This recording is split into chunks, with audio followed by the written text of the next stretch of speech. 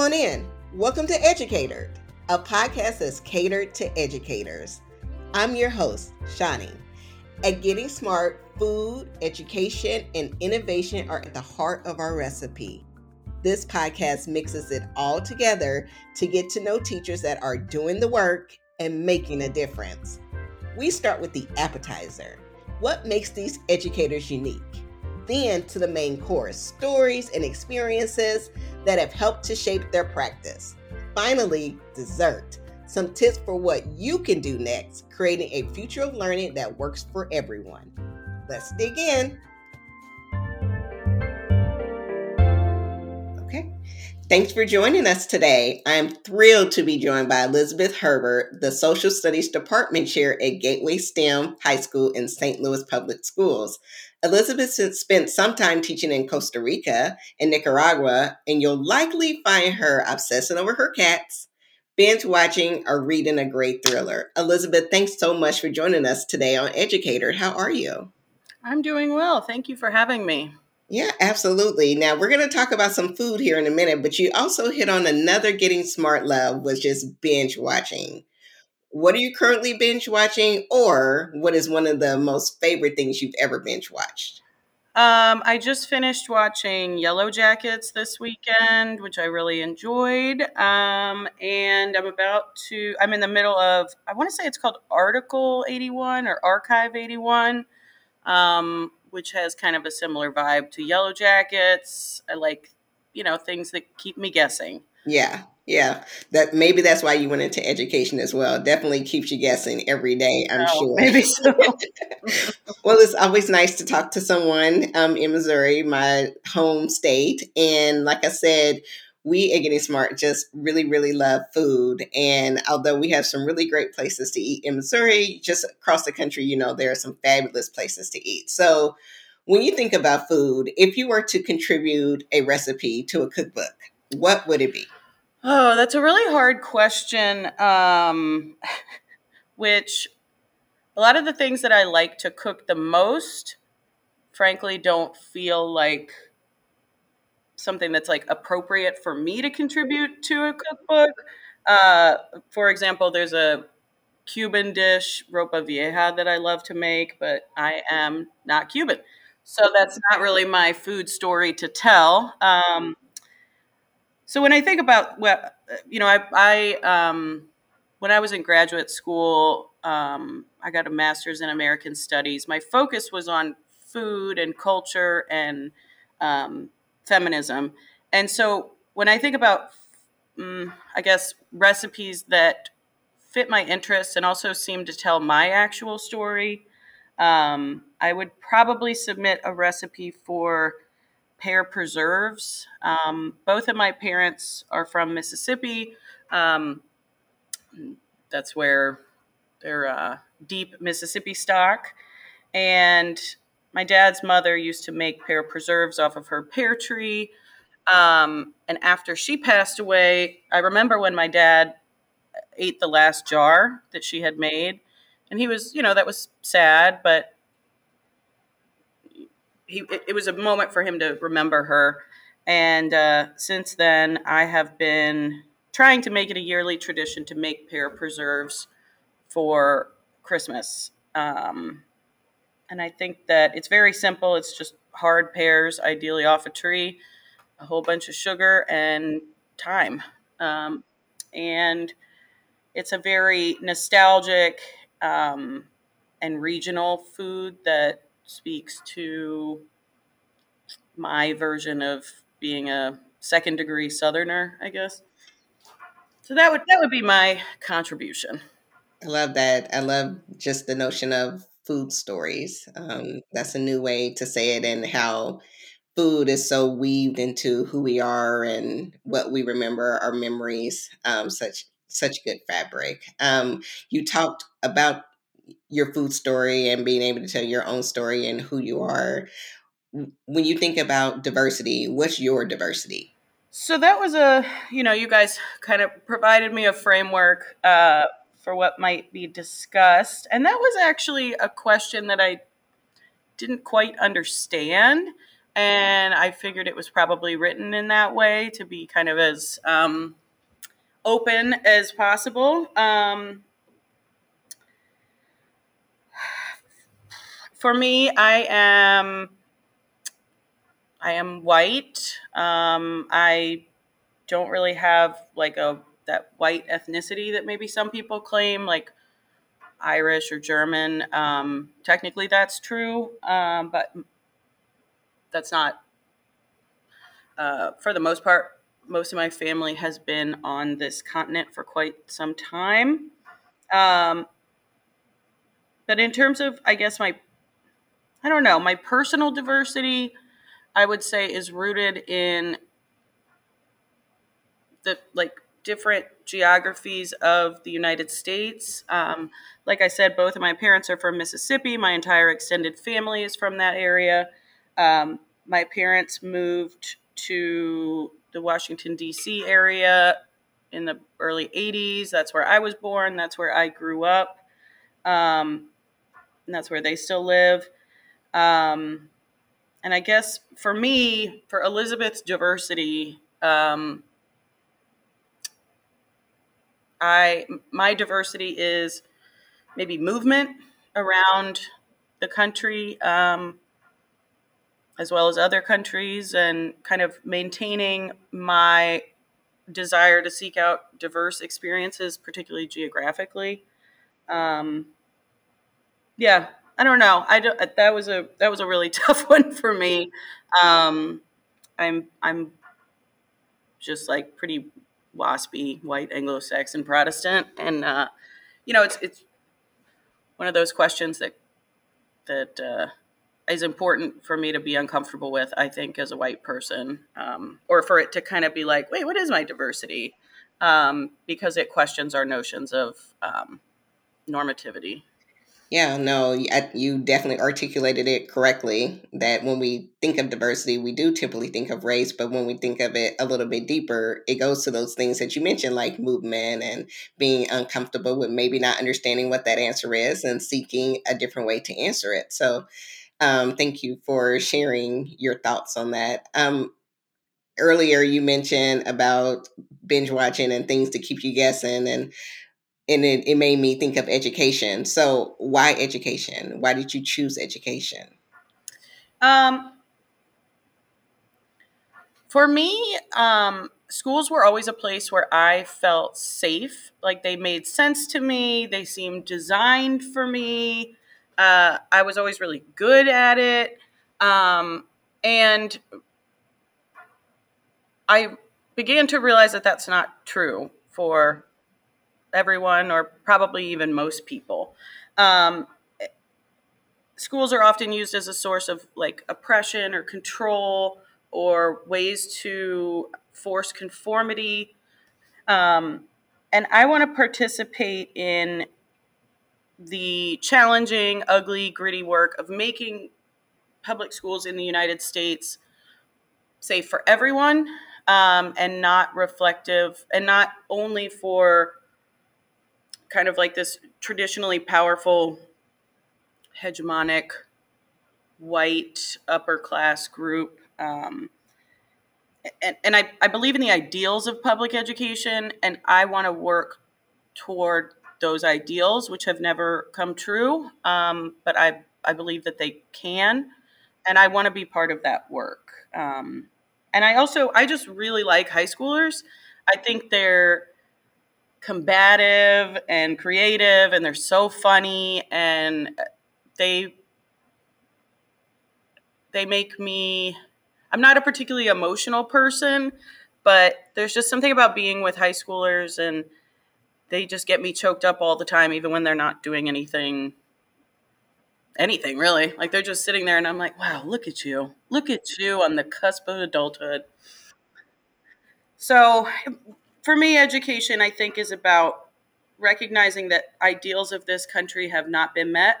And this is a place where I think that I can help push us, you know, millimeter by millimeter closer to something that benefits everybody and that doesn't harm people. And I don't want schools to be a place where people are harmed, and they are. And I'd like to participate in getting rid of that system. Yeah, you were talking about the ideas of this country had not been met and how school was a safe place for you, and that if we were to put that kind of under an umbrella, we might be calling that like a sense of belonging. And so how does fostering belonging contribute to your individual practice? Um, so, in my opinion, the most important part of teaching is building relationships. When students, when you have real, genuine, messy relationships with students, they know that they belong in your room. And, for the most part, I have control over these four walls. But um, if I can get them to feel like they belong in here, then that's at least one place where they feel safe and like they belong. Um, and I think that with building relationships, you have this incredible opportunity to open yourself and students up to vulnerability. And in my opinion, that's where real learning happens, is kind of in those moments of vulnerability, those moments of discomfort where you don't understand something, or something you thought you believed is being challenged. And you can't get students to that space until they are um, until there's a real relationship there where they know that you see them as a human being and that you want to engage with every part of them, not just the part that fits the standard or fits the day's objective, or aligns with some test question. Um, and I think that building meaningful relationships is also a really powerful way of breaking down damaging power structures that exist in a lot of classrooms, power structures that are built on things like obedience, compliance, rigid hierarchies. And if you build the real relationship, then the students are able to feel some agency and ownership over their own learning and their own exploring, without worrying that they're breaking some school social norm. And when they're safe to ask questions and collaborate and advocate, they don't only feel like they belong, but they feel like they own the place. So for me, belonging leads to ownership, and that's the power I want my kids to feel, is that they own themselves, they own their learning, they own their education, they own their relationships, that they aren't that they're an active participant in Mhm. everything. They're not just a recipient.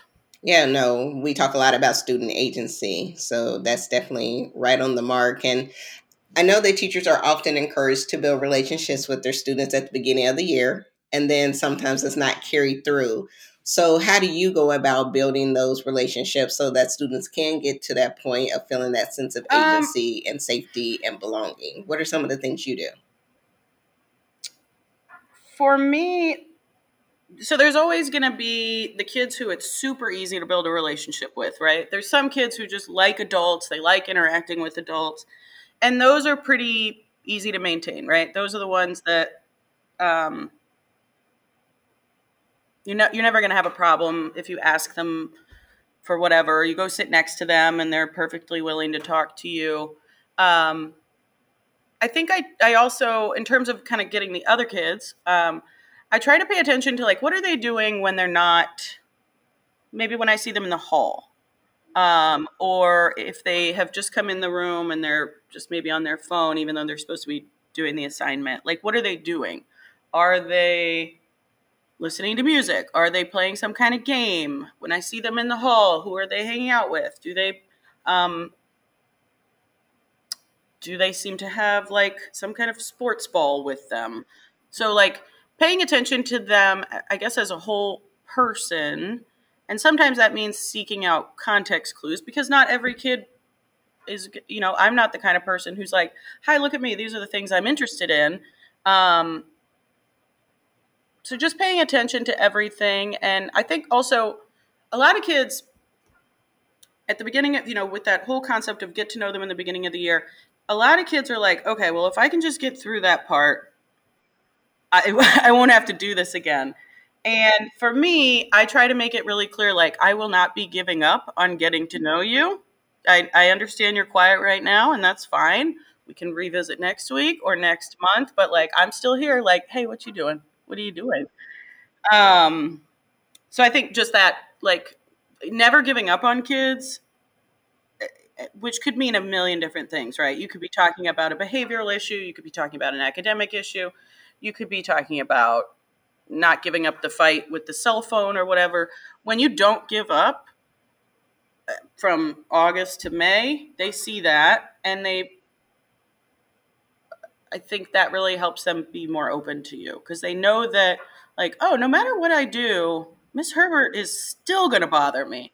And so eventually, sometimes that works. Well, it seems like you spend a lot of time just being really reflective on the things that are happening in your classroom or just with particular students. And you spend a lot of time just rethinking. What is something you wish more educators would rethink? Um,